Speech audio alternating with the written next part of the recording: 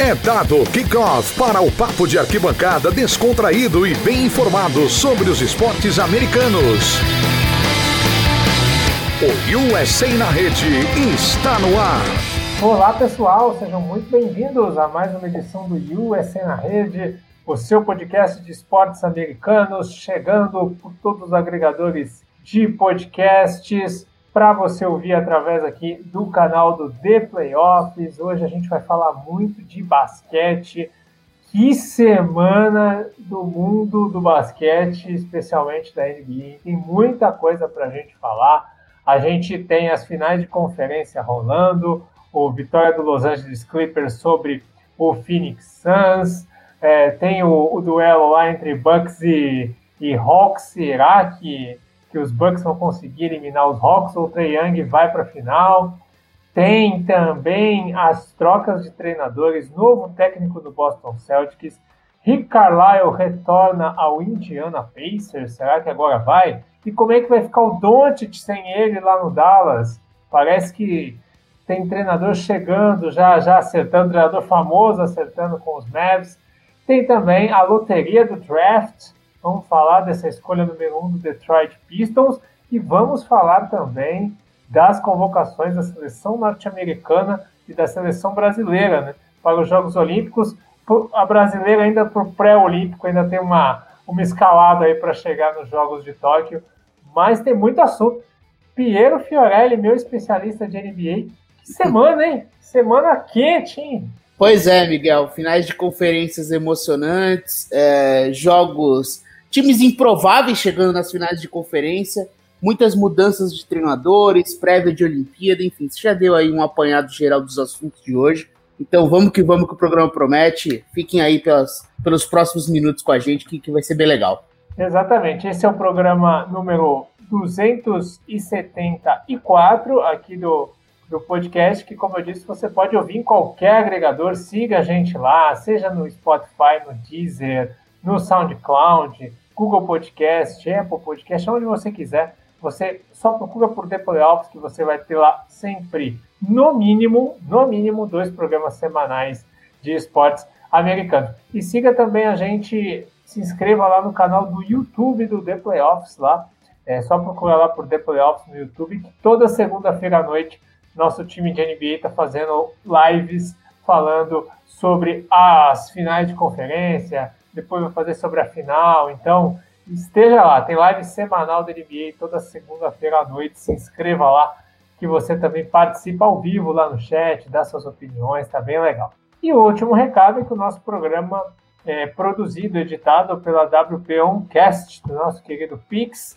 Se você quiser também ter o seu podcast com qualidade, estúdio digital, tudo certinho, fala lá com ele. Telefone 54996205634, ou então você pode entrar em contato pelo site, o wpcom.rs/oncastpix. Além de ser um camarada de primeira categoria, é qualidade no trabalho, meu caro Piero Fiorelli. Então vamos começar falando de NBA, que tivemos a vitória do Los Angeles Clippers, diminuindo um pouco o prejuízo, né, Piero? Os Clippers perderam os 2 primeiros jogos, coisa que já não é mais muita novidade, mas conseguiram aí uma vitória contra o Phoenix Suns, mesmo sem Kawhi Leonard, a equipe competindo. Que tal para você essa vitória dos Clippers, depois de um jogo 2 que foi muito equilibrado? Pois é, interessante você levantar essa questão dos 2 jogos, né? Porque os Clippers perderam os 2 primeiros jogos contra Dallas e conseguiu a virada. Perdeu os 2 primeiros jogos na última série também e conseguiu a virada contra o Utah Jazz. E agora perdeu os 2 primeiros jogos e já dá essa resposta no jogo número 3, né? O jogo número 3 normalmente é o jogo em que os times seguram o mando de quadra, né? É aquele jogo em que você precisa dar uma resposta, você precisa vencer, e eles vão lá e vencem, né? Então esse jogo 3, em teoria, era um jogo de um pouquinho maior favoritismo para os Clippers.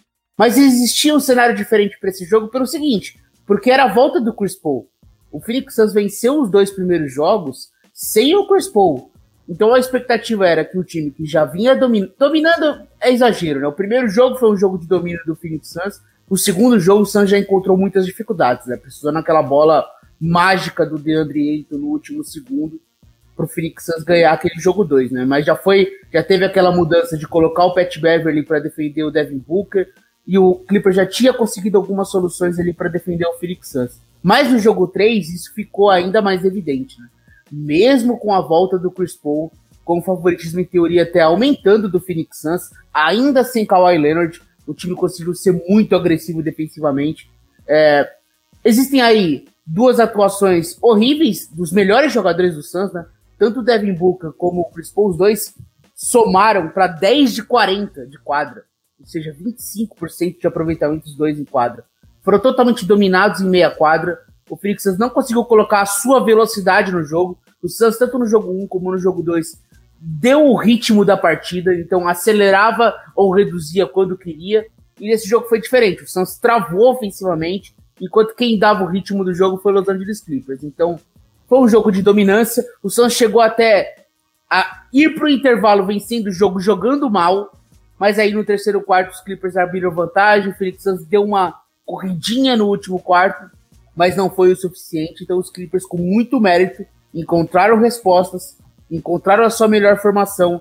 O Ivica Zubac, que vinha sendo motivo de piada, teve um grande jogo 3, e aí os Clippers parecem agora um pouco mais confiantes, e esse jogo 4, que acontece no sábado, ganha ainda mais importância. O Zubac teve 16 rebotes no total, né? E nas vezes que o Suns não tinha o garrafão para jogar, que o garrafão estava fechado, o time teve dificuldades no ataque, né? E falando do Paul George, Piero, Paul George teve aí nesse jogo 2 27 pontos e 15 rebotes e 8 assistências, quase fez um triplo-duplo. E você está começando a enxergar no Paul George que nos últimos anos está com o estigma de que não vai bem no playoff, virou deboche a questão do playoff fee. Você acredita que o Paul George, na ausência do Kawhi Leonard, pode se tornar aí um jogador de conduzir uma equipe a chegar na final, até o título da NBA?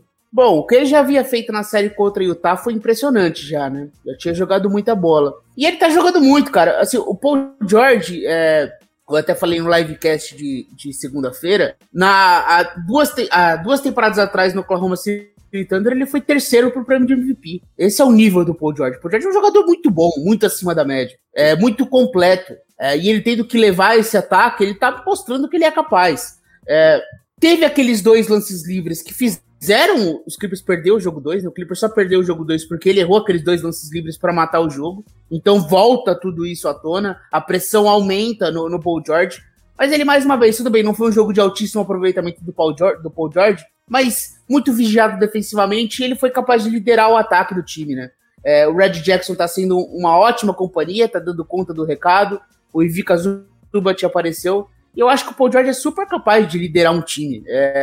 Eu acho que para ser campeão, eles precisam da volta do Kawhi Leonard. Mas enquanto isso não acontece, eu acho que o Paul George é capaz de manter esse time competitivo, porque ele é um baita de um jogador.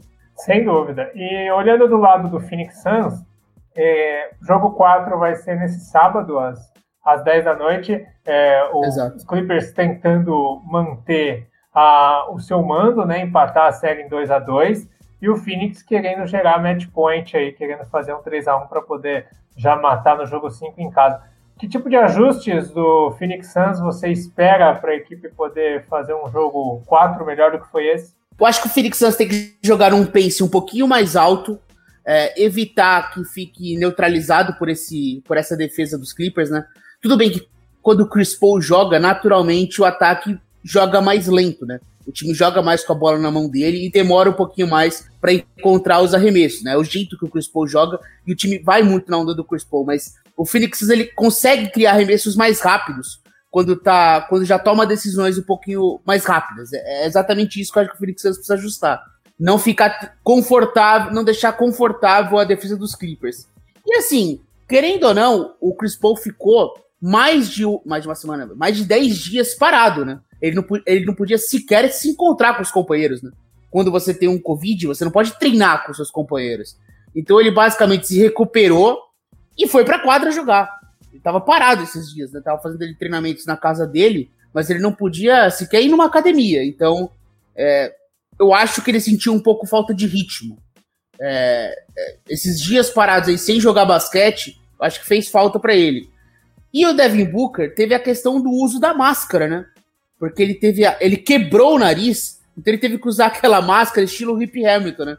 Inclusive até o Rip Hamilton, ex-jogador dos Pistons, dos Bulls, deu uma entrevista que o Devin Booker ligou para ele, para perguntar como que é jogar com essa máscara, me dá algumas dicas. Mas, querendo ou não, incomoda um pouco aquilo, né? Aquela máscara ali na cara. Então, ele parecia bastante incomodado com isso, toda hora ficava colocando a mão. Ele teve até uma jogada que acaba numa enterrada do Zubac, que ele para na jogada para arrumar a máscara. Então, essa questão da falta de sequência do Chris Paul e esse uso da máscara do Devin Booker talvez incomodaram eles, e pro jogo 4 isso não seja tanto um fator. Então, acho que tem que elevar o nível desses jogadores e jogar mais rápido. Para mim, essa é a questão central. E como preocupação pro Phoenix Suns, fica o Cameron Payne, né? Ele que foi o cara do jogo 2, fez 29 pontos. E no jogo 3 ele se machucou logo quando entrou no segundo quarto. E então o Cameron Payne pode ser que desfalque o Phoenix Suns para a série aí. Seria um desfalque bastante complicado. Pois é. Agora a série está embolando, então vamos ver o que acontece. O Clippers reagindo nessa NBA super aberta. Do outro lado, a gente tem o duelo entre o Milwaukee Bucks e o Atlanta Hawks. Primeiro jogo, vitória dos Hawks sobre os Bucks. E agora o segundo jogo em Milwaukee, né? Seria uma tragédia para os Bucks perder mais uma em casa. Piero, tem resposta para parar o Trae Young? Então, cara, o Trae Young, ele tá mostrando que ele é um jogador, quando ele tá bem, quando ele tá confiante, quando a bola tá caindo, ele é muito difícil de marcar. A gente já sabe que a jogada mais difícil de defender na NBA é o pick and roll, né? Então, você vai ter um bloqueio, você vai colocar jogadores mais lentos na ação ali da jogada contra um jogador muito rápido. Então, naturalmente, é difícil defender o pick and roll com o Trae Young. E se você defende recuando o pivô naquela jogada de drop, você dá muito espaço para ele jogar naquela meia distância que ele usa muito bem os floaters, né? Então é muito difícil defender o Trae Young, porque ele é capaz de criar arremessos de 3, é capaz de filtrar e encontrar esses floaters, né? Então ele é ofensivamente um jogador muito completo, porque além de tudo ele tem uma visão de quadra espetacular. Encontra assistências que poucos jogadores encontram. Talvez só LeBron James, Nikola Jokic e Luka Doncic estão na mesma prateleira de encontrar passes que o Trae Young encontra. Ele é desse nível. Pois é, né? Talvez quinto elemento. São os jogadores com a melhor visão de quadra, então acho que o Trae Young ele tem esse valor. E eu não vi muitas respostas do Milwaukee Bucks, né? A boa notícia foi que enquanto o Giannis Antetokounmpo esteve na quadra, o time conseguiu ter uma vantagem no placar, então o plus-minus do Giannis mostrou que ele foi dominante no jogo. E quando o Trae Young sentou e foi descansar, foram minutos muito difíceis para os Hawks, né? Então acho que isso aí é ali um horizonte para a série para o Milwaukee Bucks.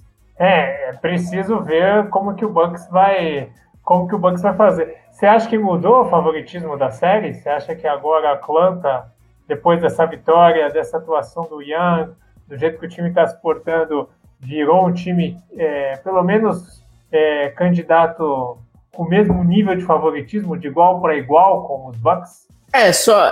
Estamos gravando às 2h30 do dia do jogo 4, do dia do jogo 2, né? Então a gente não tem a noção se o Bucks conseguiu empatar a série, se o Hawks aumentou a vantagem, enfim. Então a gente tá falando aqui muito no campo da projeção, né?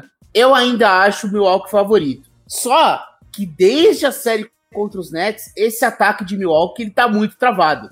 Ele não tá conseguindo fluir como fluiu naturalmente durante a temporada. E então, é o que geralmente... Tá sendo te interrompendo um pouquinho, e é geralmente o que acontece nos playoffs com esse Bucks do Antetokounmpo, né? Já nos últimos anos. Exato. É um time que tem dificuldades para criar bons arremessos em momentos importantes. O Chris Middleton teve um jogo muito ruim, então ele é importante, esse cara, para acertar um arremesso de 3, ajudar no espaçamento. O Brook Lopes é um jogador basicamente nulo no jogo 1. O time não tem muita profundidade vindo do banco. Então é esse trio aí, Drew Holiday, Chris Middleton e Giannis Antetokounmpo, tentando criar situações para eles. Eu acho um time mais completo que Atlanta, tem mais soluções. Atlanta não tem respostas defensivas nem para o Middleton e principalmente para o Giannis. Então ainda acho favoritismo para os Bucks. Mas a Atlanta Hawks, depois de fazer o que fez contra os Sixers, eu acho que eu aprendi a não duvidar deles. Eles são capazes de criar situações boas o suficiente para ganhar jogos e surpreender. E tem no Trae Young uma verdadeira estrela que eu jamais imaginava que ele seria. Não que eu não imaginava que ele seria uma estrela, mas que no ano 3 do Trae Young, sem experiência de playoffs, ele estaria fazendo o que ele está fazendo, com esse perfil físico dele, e com esse nível de elenco, que é um bom elenco, mas longe de ser um dos favoritos, eu tô muito surpreso com o que o Trae Young tá fazendo. Ele sequer foi All-Star na temporada, então muito impressionante o que o Atlanta Hawks tá fazendo, então eu não vou duvidar deles, apesar de, repito, ainda achar o Milwaukee melhor, com mais chances de ganhar essa série. Muito bem. Então é isso, na segunda-feira a gente vai ter aí mais análises aí dos confrontos depois dos jogos aí de sexta, sábado e domingo. Vamos falar então dessas notícias, que tem muita notícia quente, relevante no campo da NBA, né? Primeiro vamos falar do Celtics, aí, que tá tendo trocas importantes, né? O Brad Stevens mudou de função, ele que para muitos é um dos melhores técnicos da NBA, ele mudou de função no começo do mês, né? Se tornou aí o presidente de operações da equipe. E aí agora o Celtics, antes do novo técnico chegar, tiveram aí a saída do Kemba Walker numa troca, perdendo um dos seus principais jogadores por opção do Stevens. Ele acha que isso vai fazer o Tatum render mais com a nova configuração de jogo. E agora o time tem um novo treinador, né, que é o nosso querido Ime Udoka, que era auxiliar lá do Brooklyn Nets. Queria saber a sua opinião, o que você acha de tudo isso? A gente vai ter um técnico que é considerado um dos melhores da NBA, acima de um treinador inexperiente. Como é que vai ser isso aí no Celtics? Pois o Brad Stevens, fiquei muito surpreso quando ele foi nomeado presidente de operações, né, porque ele é um grande treinador. Havia questionamentos aí nos últimos anos, né? Porque talvez o Celtics não tenha conseguido repetir aquele nível de quando fez final da Conferência Leste, né? Fez jogo 7 no primeiro ano do Tatum, né? Então, o ano de rookie do Tatum, ele já estava fazendo o jogo 7 contra o LeBron, e dando toco no LeBron, enfim. Tudo aquilo deu uma expectativa muito grande, mas teve toda aquela história do Kyrie e depois as lesões que foram acontecendo na franquia. Então, Boston passou por alguns momentos ali complicados nos últimos anos. De qualquer forma, eu achava o Brad Stevens alguém que não seria movido. E o Danny Ainge sair, ele assumir o presidente de operações, para mim foi uma grande surpresa. Mas logo, rapidamente, a gente já percebeu que o time, que aquele elenco não ia dar certo, né? Então ele já rapidamente troca o Kemba Walker, que era um contrato muito difícil de trocar, né? Porque ele tinha um contrato gigantesco que ele assinou com o Charlotte, né? Então, quando ele veio nessa troca, o Kemba já conseguiu muito dinheiro, né? Então é um contrato difícil de você negociar, principalmente pelo nível do Kemba e pelas lesões que ele vem tendo nos últimos anos. Então quando ele traz o Al Horford é um jogador que só tem 1 ano de contrato, ou seja, ao final da próxima temporada o Boston Celtics já pode assinar mais um contrato máximo para você juntar uma nova estrela ao Jaylen Brown e ao Jason Tatum, e mais uma vez você entrega a chave da franquia para Tatum e Jaylen Brown, né? Eles são os caras, eles que tomam as decisões, e eles participaram da escolha do novo treinador. Então o Ime Udoka é um cara que participou da seleção americana, né? Eles jogaram o Mundial e o Udoka era um dos auxiliares do Popovich, até porque o Udoka foi um auxiliar por muito tempo dos Spurs.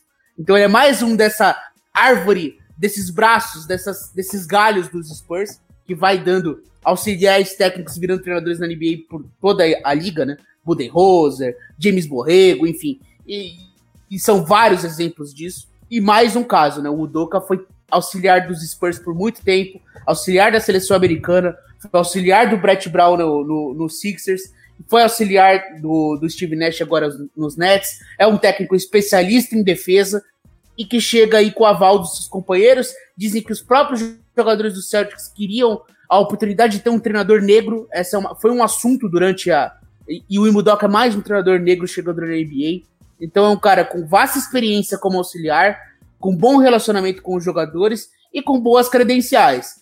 Agora, esse elenco do Celtic já é capaz de fazer barulho e ser campeão na próxima temporada? Em teoria, não. Mas a gente vendo o que o Hawks está fazendo, o Celtic podia estar no lugar do Hawks. O elenco do Celtic é tão pior que o do Hawks?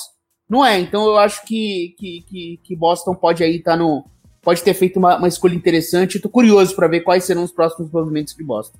Exatamente. Então, Boston agora é de cara nova. Eu só não sei como é que vai ser isso aí, né? Você tem um treinador mandando em outro treinador, né?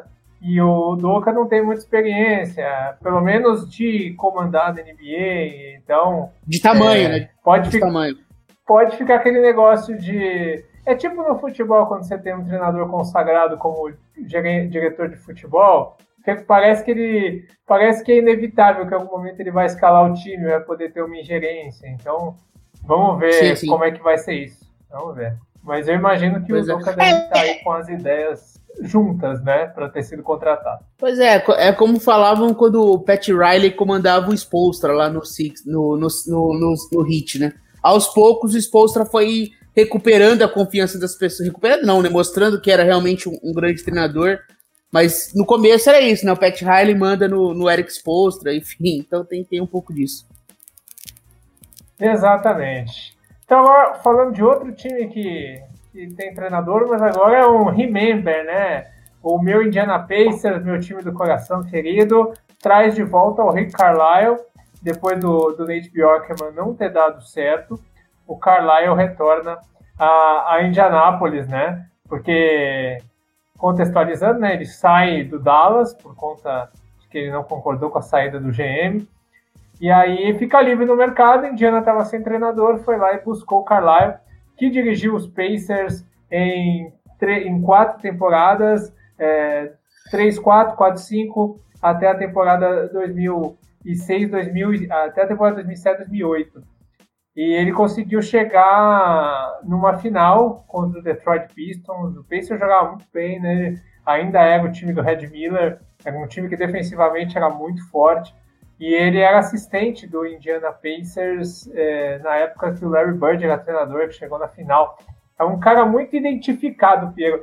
Os Pacers tiveram um retrocesso nessa temporada, depois da saída do McMillan, e agora trazem um técnico que é muito identificado com o torcedor e com a franquia para tentar voltar pelo menos ao seu posto, né? Porque o posto que Indiana ocupou aí por muito tempo é de pelo menos ali 4º, 5º lugar da conferência, e isso foi perdido. Pois é, o Carlisle ele era auxiliar do Larry Bird, depois ele foi técnico dos Pistons, saiu dos Pistons para comandar os Pacers, e ele ficava nesses times aí que eram a marca, eram as defesas, né? Nessa época do leste ali do início dos anos 2000, eram jogos bem feios de assistir, né? Esses Pistons versus Pacers, e ele participou dos dois lados, né? Tanto pelos Pistons como pelos Pacers, eram jogos extremamente duros, jogados de forma muito física e voltados na defesa, né? Placares baixíssimos. E a partir daí ele conseguia competir ali com esse Indiana contra esse ótimo Detroit, né? Fez final do leste, por muito pouco não fez uma final da NBA. Depois acabou passando, foi demitido, enfim, até chegar em Dallas, né? E em Dallas ele tem aquela corrida histórica que é o título com o Dirk Nowitzki, né? No Miami Heat do LeBron, Wade, Bosh. O Dallas Mavericks é campeão com o Rick Carlisle. E desde então, o Dallas Mavericks não conseguiu voltar aos playoffs, né? Até o Luka Doncic, no ano seguinte, eles são varridos na primeira rodada, né? Tomam 4-0, e depois disso só foi voltar aos playoffs com o Luka Doncic. Então, foi um período muito difícil para o Rick Carlisle, mas nunca as pessoas duvidaram da capacidade dele de comandar. É um grande treinador, é um cara que ele tem, talvez até muito linha dura, ele é um cara difícil de negociar muito. Tem até essa relação dele com os armadores, que ele é um cara que ele gosta de chamar as jogadas, ele não gosta tanto de dar liberdade para os seus jogadores criarem em quadra, e quando ele se encontra com o Luka Doncic, ele percebe que com o Luka Doncic ele não é esse tipo de jogador, então você tem que dar meio que a liberdade para o Luka Doncic fazer acontecer, e ele conseguiu se adaptar a isso. O Mavericks chegou a ter o melhor ataque da NBA na temporada passada, então você mostra aí como ele é um técnico capaz de montar o time de diversas formas. Eu acho que ele é um grande treinador, um cara super experiente, com o título da liga e identificado com o Indiana Pacers. Eu acho que assim, a experiência com o Nate Bjorkgren não deu certo. Eu não achava justa a demissão do Nate McMillan, mas eu entendo por que ela aconteceu. Eu acho que o Nate McMillan está mostrando mais uma vez agora na Atlanta Hawks o nível do trabalho dele Mas eu entendo, foram anos decepcionantes, o time tomou 2 varridas em playoffs consecutivas. Talvez podia ser uma mudança, mas a experiência na Nate Bjorkgren não deu certo. Então agora com o Rick Carlisle talvez seja aí o momento. Mas eu acho que além da mudança de treinador, o Pacers precisa repensar esse elenco. Repensar a ideia de Miles Turner e Sabonis juntos.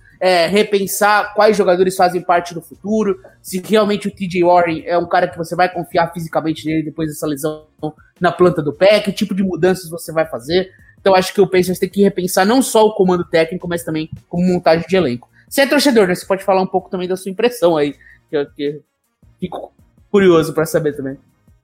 Eu acho que é assim, os Pacers já vem de uma ideia de elenco aí já há alguns anos e assim, é a hora de fazer mudanças, né?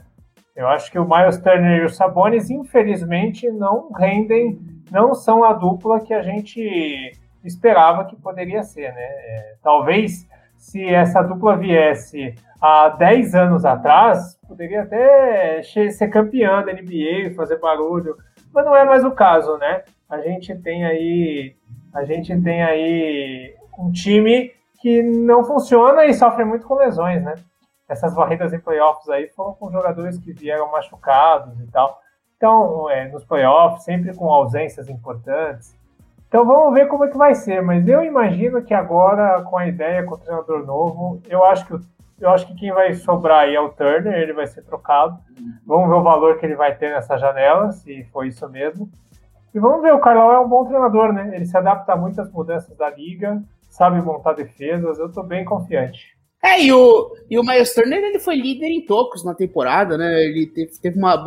Enquanto ele esteve em quadra, ele teve uma temporada defensiva, principalmente, marcante, né? Então, ele tem valor de mercado, né? É possível conseguir trocas pro Miles Turner.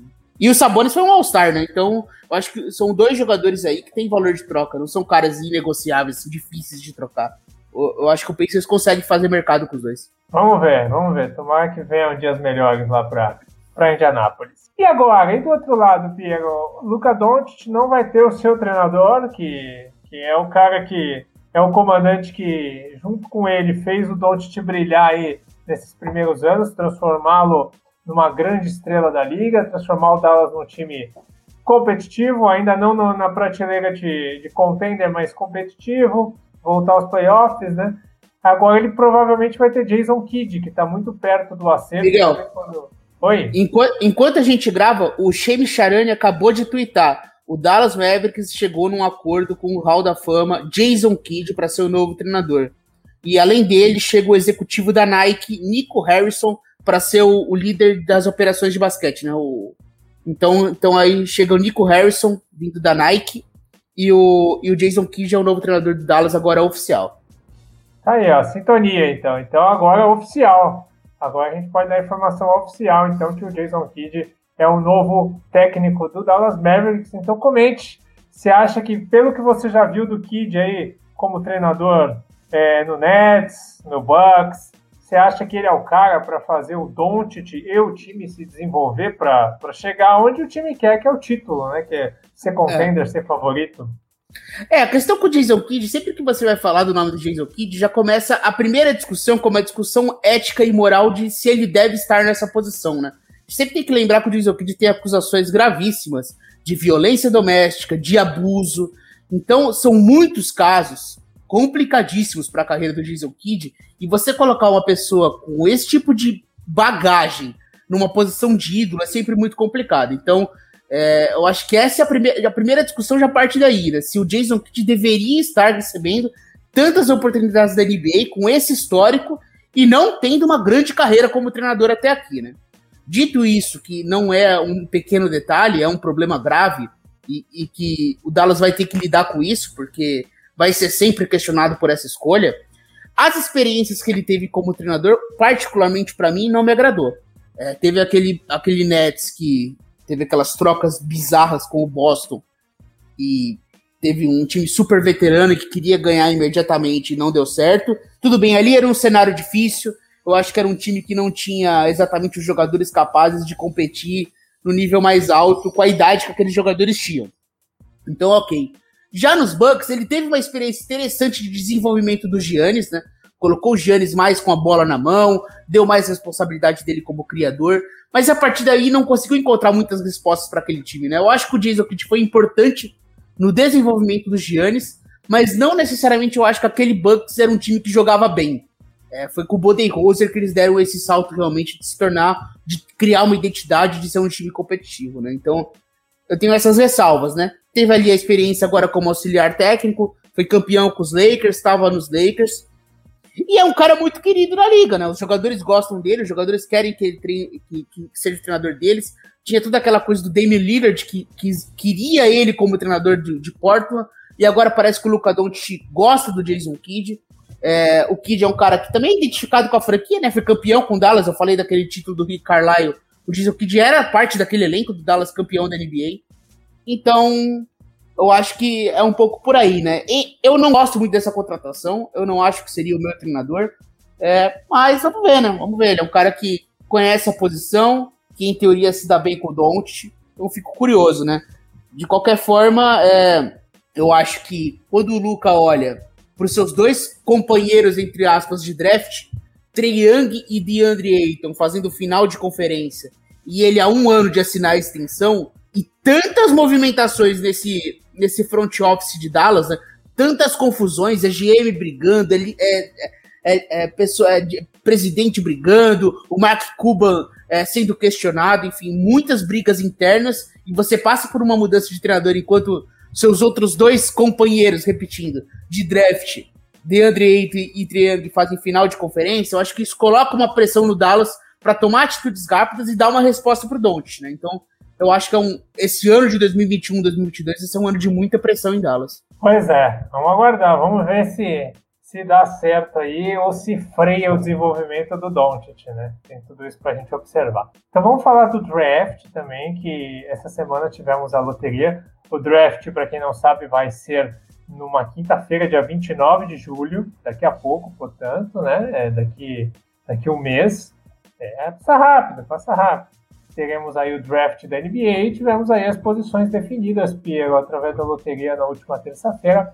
Passando aqui o top 5, né? O Detroit Pistons tem a escolha número 1, vai poder tentar selecionar alguém para melhorar suas campanhas. O Houston Rockets, né, que desmontou seu time, tinha um time que brigava lá em cima, que era um dos melhores do Oeste, agora se desmontou e tem a pick 2. O Cleveland Cavaliers com a pick 3, sempre, né, presença carimbada. Toronto Raptors, campeão de 2 temporadas atrás com a 4. E o Orlando Magic com a 5, né? E vale destacar também o Oklahoma City Thunder, que vai ter muitas escolhas desse ano por diante, está com a 6. O que dá para destacar aqui? Quem você acha que está aqui num fit para pegar alguém interessante? Quem você acha que vai se livrar dessa escolha? O que você destaca desse top 5? Primeiro, assim, a escolha número 1 será o Cade Cunningham. Jogador absurdo, talento impressionante, desses caras que você olha e fala, esse cara vai ser uma estrela da NBA. Óbvio, sempre existem os riscos da liga, draft não é uma ciência exata, e jogador jovem você não sabe exatamente como ele vai se portar na NBA. Então, aqui a gente está falando sobre prospecto. O Cade Cunningham é um prospecto incrível. Muito melhor do que o do ano passado, que não tinha ninguém que era topo, né, no ano passado. Exatamente, quando tinha aquela discussão sobre o Lamelo, sobre o Wiseman e sobre o Anthony Edwards, né? Então, aqui você tem um top 4 muito forte. As 4 primeiras escolhas, elas basicamente já estão fechadas, né? Então você tem os 2 Jalens, né? O Jalen Green e o Jalen Suggs. Tem o Evan Mobley e tem o Cade Cunningham. Eu acho que é muito difícil esse top 4 sair daqui. Os 4 são muito bons, cada um com a sua virtude. Mas eu acho que existem 2 prateleiras aí. Tem a prateleira do Cade Cunningham, ele é o melhor jogador do draft, e aí tem os outros 3 abaixo, que aí vai muito do encaixe, né? O Evan Mobley é um cara que é um desses pivôs modernos, né? Pode jogar na posição 4, na posição 5, mas é um cara longo, que consegue arremessar, que consegue passar, que consegue correr a quadra, sendo um pivô. Os outros 2 são os jogadores... Ele tem um biotipo meio Kevin Durant, né? De ser longilíneo e alto, né?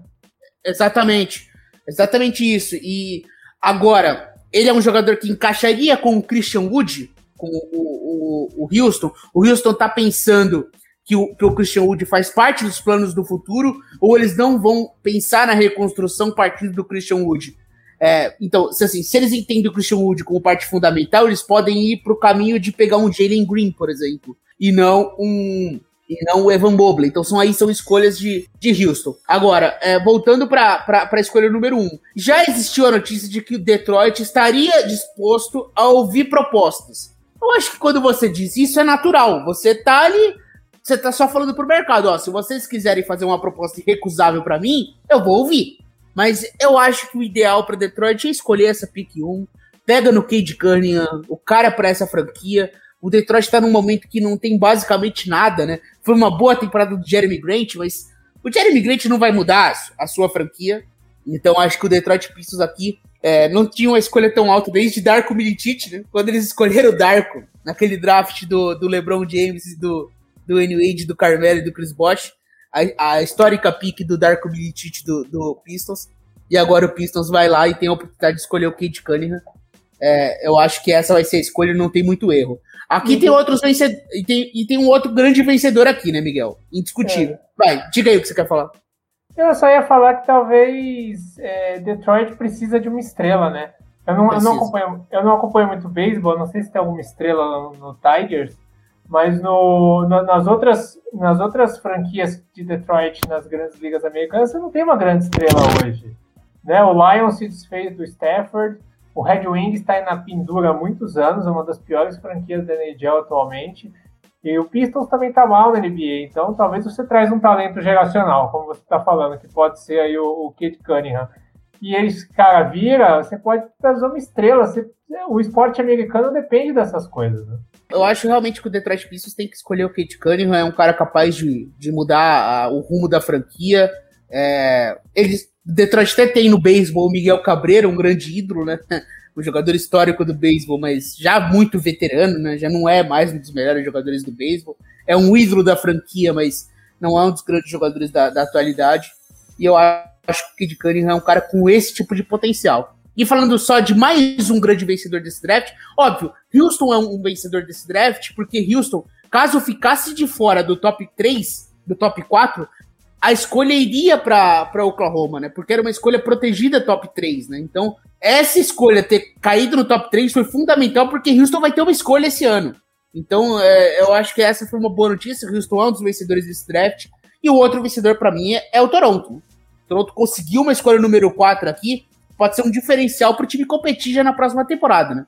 É um time que tem o Nick Nurse no comando, que tem Pascal Siakam, que tem o Dior Nobre, que tem Fred VanVleet, e tem a possibilidade de renovação contratual ou de um signing trade envolvendo o Kyle Lowry. Com essa escolha número 4 e com esse tipo de prospecto que você pode escolher na posição 4, né? Existe quase uma certeza que você vai ter um cara muito bom na posição 4.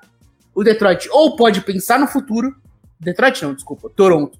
Ou pode pensar no futuro escolhendo um jogador, ou pode já pegar essa pique e envolver numa troca e já entrar muito forte para a próxima temporada contratando jogadores mais experientes. Então acho que essa escolha número 4 dá muitas possibilidades para Toronto repensar um pouco nessa off-season e fazer negócios interessantes. Então estou curioso para saber o que o Toronto Raptors vai fazer com essa escolha número 4. Então, pelas palavras do Piero, você já pode perceber que o draft esse ano está bem mais forte e deve trazer jogadores muito mais relevantes aí para a NBA. Não que os que vieram não sejam, né? Mas não eram talentos a ponto de mudar, né? São bons jogadores que podem somar nas franquias. Então, acompanha com a gente, apesar do draft ser aí no mês de julho, que é o mês com vários eventos, a gente vai fazer toda a cobertura aqui para você, falar de todas as escolhas, fique aqui conosco, tanto no YouTube quanto em podcast, que a gente vai trazer uma cobertura bem legal do draft. Agora vamos falar de Olimpíada, Piero, porque a gente teve aí definida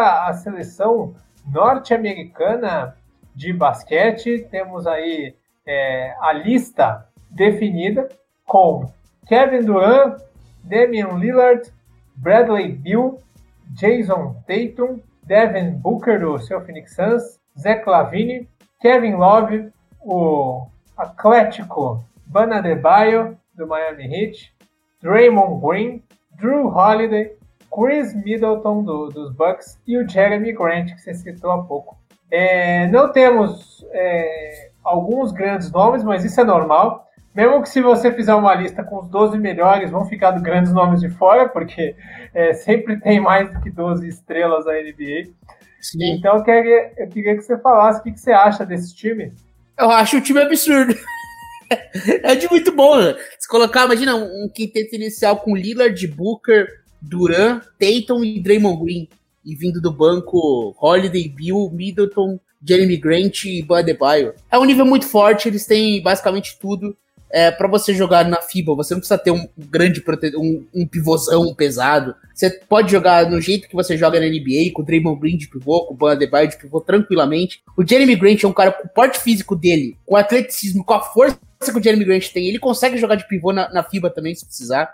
Tem o Kevin Love lá para ser a cota jogador experiente, né? O Kevin Love já tá numa fase da carreira, bem final de carreira, né? Então ele é o cara que completa o elenco. O Kevin Love vai ser aquele cara que vai jogar garbage time na Olimpíada. Mas depois da decepção que foi o Mundial, né? Que era uma seleção não do nível dessa, muito longe do nível dessa, mas era uma boa seleção, porque tinha Kemba Walker, tinha Jaylen Brown, tinha Jason Tatum, tinha Brook Lopes, enfim, tinha o Joe Harris, e o time foi uma grande decepção no Mundial. Agora, mais uma vez, vai precisar dar a resposta nos Jogos Olímpicos e chega como grande favorita, né? O time é muito bom, tem aí mais uma vez o Greg Popovich no comando, uma grande equipe de auxiliares, então tem tudo para conquistar o ouro olímpico. Mas é aquela coisa, né? Hoje em dia o basquete ele é mais competitivo, né? Então as seleções europeias elas podem bater de frente, mas você já tem uma Sérvia que provavelmente não terá o Jokic. Então vai ficando o caminho mais fácil e eu acho que a seleção americana chega como muito favorita. Os Estados Unidos que, apesar de terem vencido as últimas 3 Olimpíadas no basquete masculino, eles precisam recuperar o seu prestígio de campeão mundial, né? De grande potência mundial, porque, afinal de contas, querendo ou não, na Copa do Mundo eles perderam. Eles eram um time normal, eles eram um time no nível dos outros, perderam nas quartas de final, né? E a Espanha fez a final com a Argentina.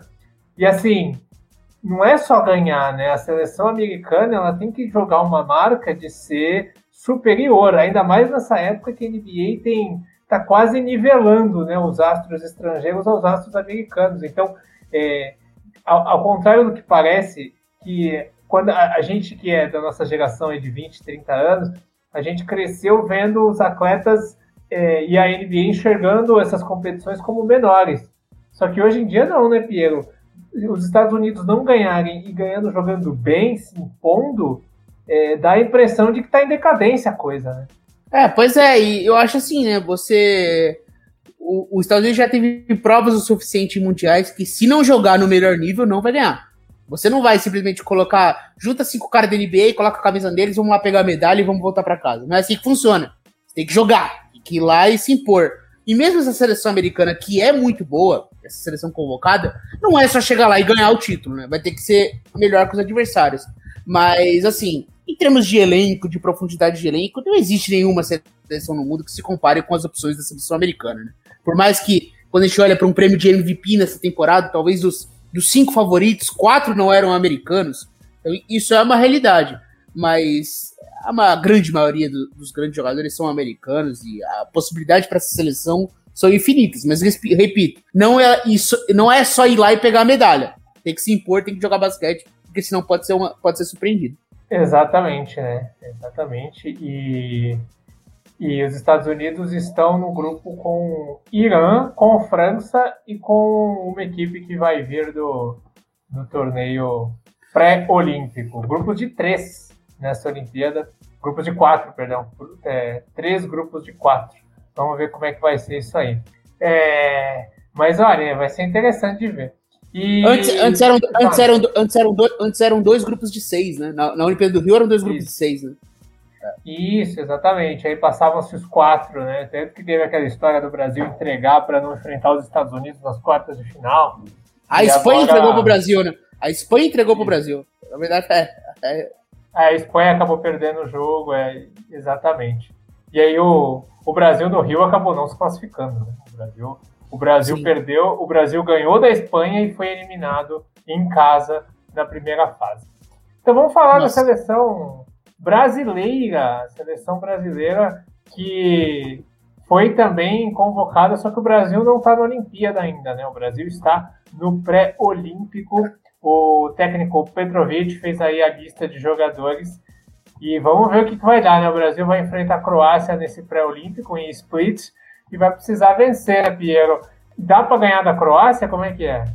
Então, você falou há pouco sobre a decepção que foi 2016, né, que o Brasil ficou na primeira fase. O Brasil, em 2016, enfrentou a Croácia na primeira fase. E o Bogdanovic teve uma atuação histórica contra a seleção brasileira. Você deve lembrar, né, Miguel? Bogdanovic que fez com a seleção brasileira. E, mais uma vez, o Bogdanovic estará na seleção croata, né? Com a eliminação do Utah Jazz, ele foi confirmado, então ele estará na seleção da Croácia. O Brasil vai reencontrar o Bogdanovic. O Brasil que, mais uma vez, vem com muitos desfalques, né? Então o Marquinhos se aposentou da seleção e recusou a convocação. Teve a questão do Didi também, que houve uma polêmica, mas super compreensível. O Didi tá participando dos workouts lá nos Pelicans, ele precisa ganhar mais espaço na NBA mesmo, então não teremos o Didi na seleção brasileira. Não temos o Gui Santos também, que está se preparando para o draft. Então tem alguns desfalques, como já é uma rotina da seleção brasileira.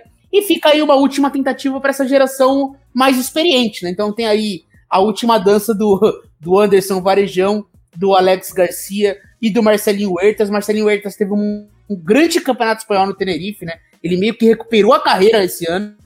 Teve uma temporada muito boa no Tenerife da Espanha. O Alex com 40 anos no Bauru e o Anderson Varejão com 38 anos vindo do Cleveland Cavaliers.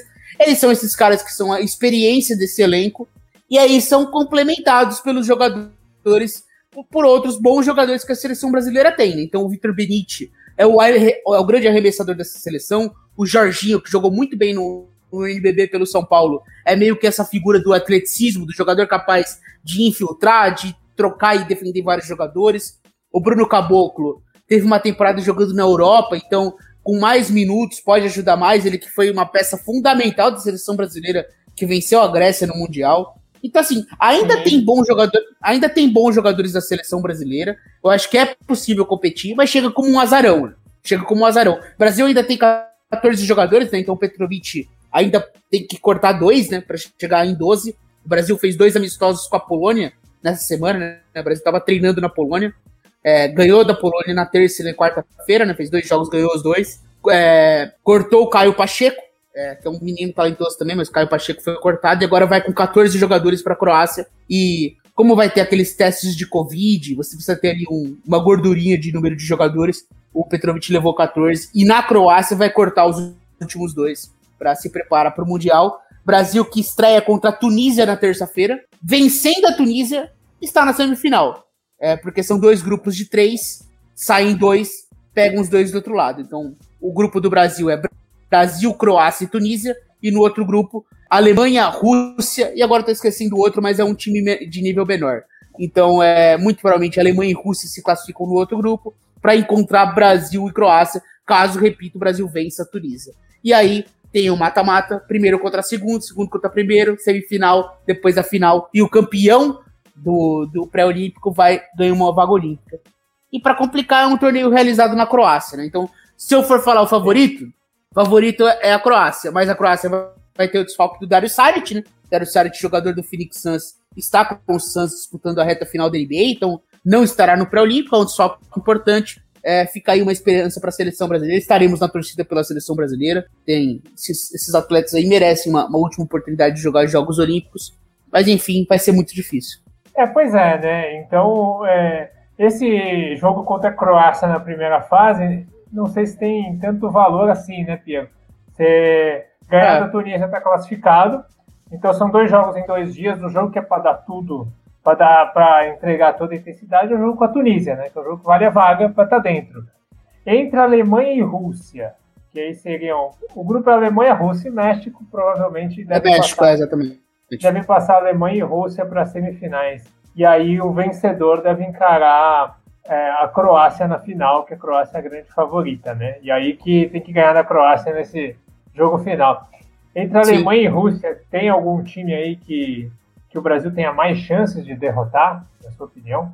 Eu acho que são 2 adversários viáveis, assim, em geral, são adversários possíveis de vencer, né? Eu acho que o nosso pré-olímpico, o pré-olímpico da seleção brasileira, não é o pré-olímpico, por exemplo, da Lituânia, vai ter tem um pré-olímpico em Kaunas, na Lituânia, que tem Lituânia e Eslovênia. Só um de Lituânia e Eslovênia vão para as Olimpíadas. Então é um pré-olímpico muito pesado. Aqui não é o caso, né? Aqui é um pré-olímpico que tem a Croácia. A Rússia, a Alemanha, são seleções europeias, tem boas seleções. Eu acho que a Rússia é um pouco mais forte, né?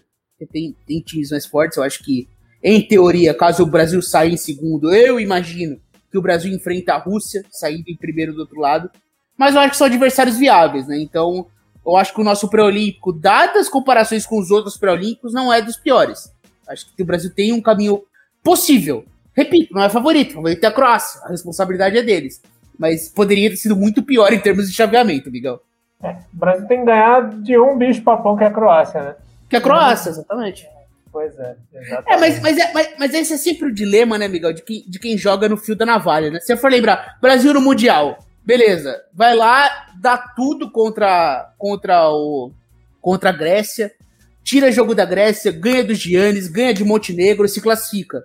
Aí vai jogar e perde pra Eslováquia, né? Foi Eslováquia que o Brasil perdeu, né? No último Mundial. Então tem um pouco disso, né? O Brasil às vezes entrega tudo contra uma seleção mais forte que o Brasil, consegue vencer jogos históricos, e aí quando o Brasil é favorito, acaba não conseguindo. Não foi Eslováquia, não, foi República Tcheca. Do Satoransky. República Tcheca com o Satoransky. Jogo 5h30 da manhã, é verdade. Foi, exatamente. Estávamos, inclusive. Eu lembro disso aí. Sim, a República Tcheca dominou o Brasil no primeiro tempo. Foi meio que um saltão alto, né?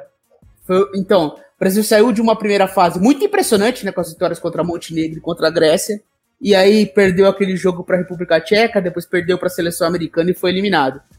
E era uma seleção brasileira um pouquinho mais forte que essa, né, porque tinha o Didi, né, tinha o Didi ali, e o Brasil mais uma vez não tem o Raulzinho, né, eu cheguei a falar dos desfalques, o Raulzinho também é um que não vai, né, o Raulzinho talvez seja o melhor jogador brasileiro da atualidade, teve uma temporada firme no Utah, mas tá ali se preocupando com o seu novo contrato na NBA. Também digo, é compreensível.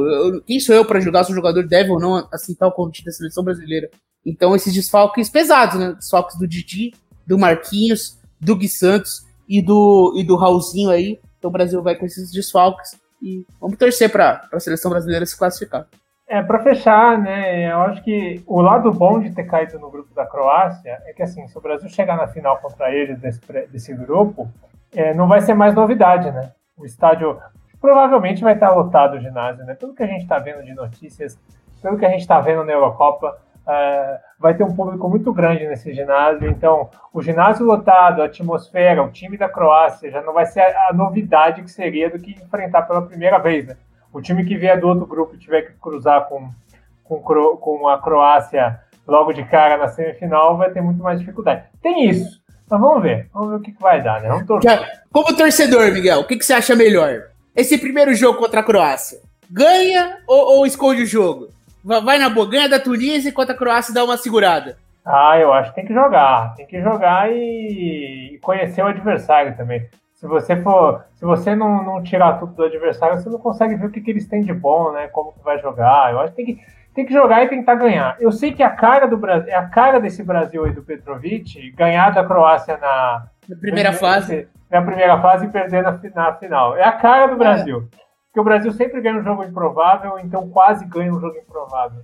Né? Essa é a mística da seleção brasileira. Mas tem que ganhar, tem que entrar para ganhar. Basquete não adianta esconder o jogo. Entrar, ganhar, exatamente. De repente causar um medo na Croácia. Puta, perdemos eles, tem que ganhar agora. Causar um desconforto de jogar contra. E a pressão é da Croácia. E a pressão é da Croácia, né, Miguel? Sim, exatamente. Eles estão aí. Eles têm jogadores. Dos times que estão indo, os jogadores deles são melhores e eles têm aí a disputa em casa. Vamos ver. De repente, semana que vem a gente faz um podcast aqui, a gente debate esses jogos aí. É isso, Piero. Fechamos então 1 horinha de papo. Piero, torcedor do Phoenix Suns, à beira aí de chegar, de ver pela primeira vez, né? Acho que você vai ver pela primeira vez o Suns na final, né? Se o Suns chegar. Sim. Quando o Phoenix Suns chegou na final, eu ainda estava na barriga da minha mãe. Pois é. E que não seja o mesmo fim se for chegar, né? Enfim, vamos ver o que vai acontecer. Não tem Michael Jordan do outro lado. É isso, gente. Fechando então o USA na rede, não se esqueça, Se inscreva lá no canal do YouTube do The Playoff também, que segunda-feira tem live nos canais de podcast. E acompanhe as notícias todo dia. Tem notícia de basquete, de todas as franquias, de Olimpíada, lá no theplayoffs.com.br, para você ficar muito bem informado. Valeu, Pierão. Aquele abraço. Tamo junto, Miguel. Só reforçar para o pessoal, falando de seleção brasileira, né? Os jogos serão transmitidos pelo Sport TV. Então, terça, Tunísia, quarta, Croácia. O jogo é ali à tarde, três da tarde.